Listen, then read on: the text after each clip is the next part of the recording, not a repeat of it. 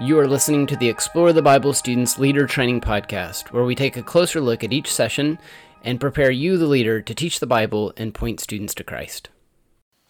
Hey, Drew Dixon from Explore the Bible back with you for another Leader Training Podcast. We're in session 10 of our fall 2021 study of Philippians, Colossians, and Philemon. And we find ourselves in Colossians 2:16 through 23. Again, this is session 10. The title of this session is Jesus is Enough, and our central truth is that Jesus frees us from trying to earn God's love through effort or experience. I hope you're seeing a theme. Colossians is really about the supremacy of Jesus. Jesus is the author of salvation. He's the one around whom the world revolves. His redemption is the focus of Scripture, the redemption he provides, and only he can provide that redemption. He is God. He is God in human flesh, and he is coming back to reign and rule over all things. He's going to establish a kingdom, and he's going to be the king over that kingdom. So last week our title was Jesus. It's all about Jesus. All about Jesus. This time it's that Jesus is enough. He alone is the source of salvation. If we're looking to anything else to redeem us, to bring us hope, we'll be disappointed. So Paul says this to the church at Colossae: if you died with Christ to the elements of this world, why do you live as if you still belong to the world? Why do you submit to regulations? Do not handle, do not taste, do not touch. All these regulations refer to what is destined to perish by being used up. They are human commands and doctrines. Although they have a reputation for wisdom by proclaiming self-made religion, false humility, and severe treatment of the body, they are not of any value in curbing self-indulgence. Again, it's kind of like you talked about before. If you started in Jesus, why are you turning to rules and regulations and human rules and regulations to try and get you ahead, to advance you? Again, we've got to keep the focus on Jesus. And when the focus becomes anything else, our relationship with God, our walk is going to suffer. On the Let's Talk questions on page 95, we ask this: what is something you worked really hard to earn or achieve? And then it says, do you appreciate things more when you work hard when you have to work hard for them? So while it's true that we tend to have more appreciation for things we work hard for than things they're just given to us, there's an exception to that rule. When we receive a gift that radically changes our lives for the better, a gift we could never repay or never have earned on our own power, we will appreciate that gift incredibly deeply. That's the kind of gift we receive in the gospel. The close eternal relationship with God that Jesus offers us through faith in him is free. It's a gift, and we could never earn it through hard work or effort or religious rituals. Jesus frees us from trying to earn God's love through effort or experience.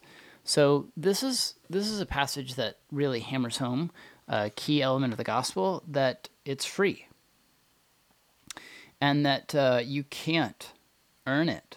You can't earn God's love. And that's good news, because your students probably feel like they're not good enough sometimes for God's love. There's been times when they feel inadequate. They feel like there's some weakness in them or some failure in them that maybe means God doesn't love them. The gospel blows that kind of thinking out of the water and says, no, it's not any of our efforts or works or rituals. It's not aesthetic practices, which is this idea of like denying ourselves.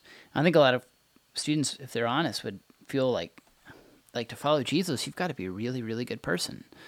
The problem with that kind of thinking is it doesn't mesh with the Bible. It doesn't mesh with what Jesus actually taught.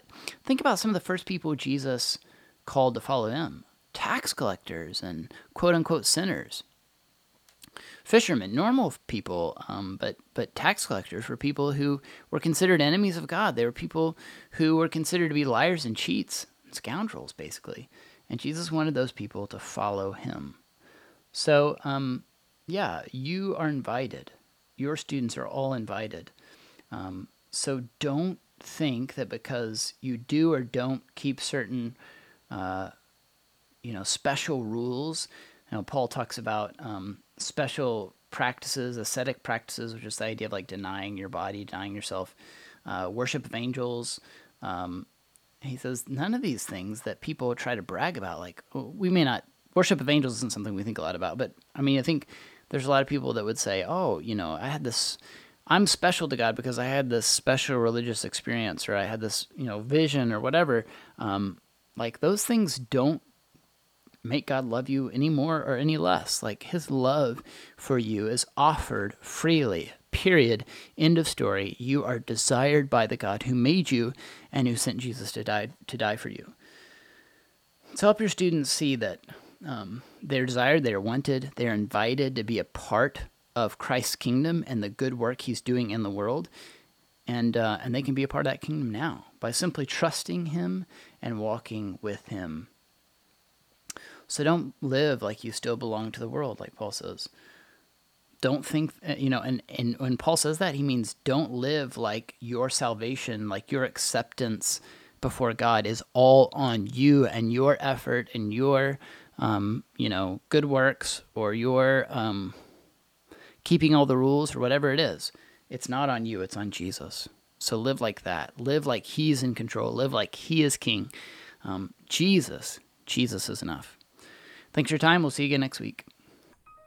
Thank you for listening to the Explore the Bible Students Leader Training Podcast, where we equip you, the leader, to teach the Bible and point students to Christ.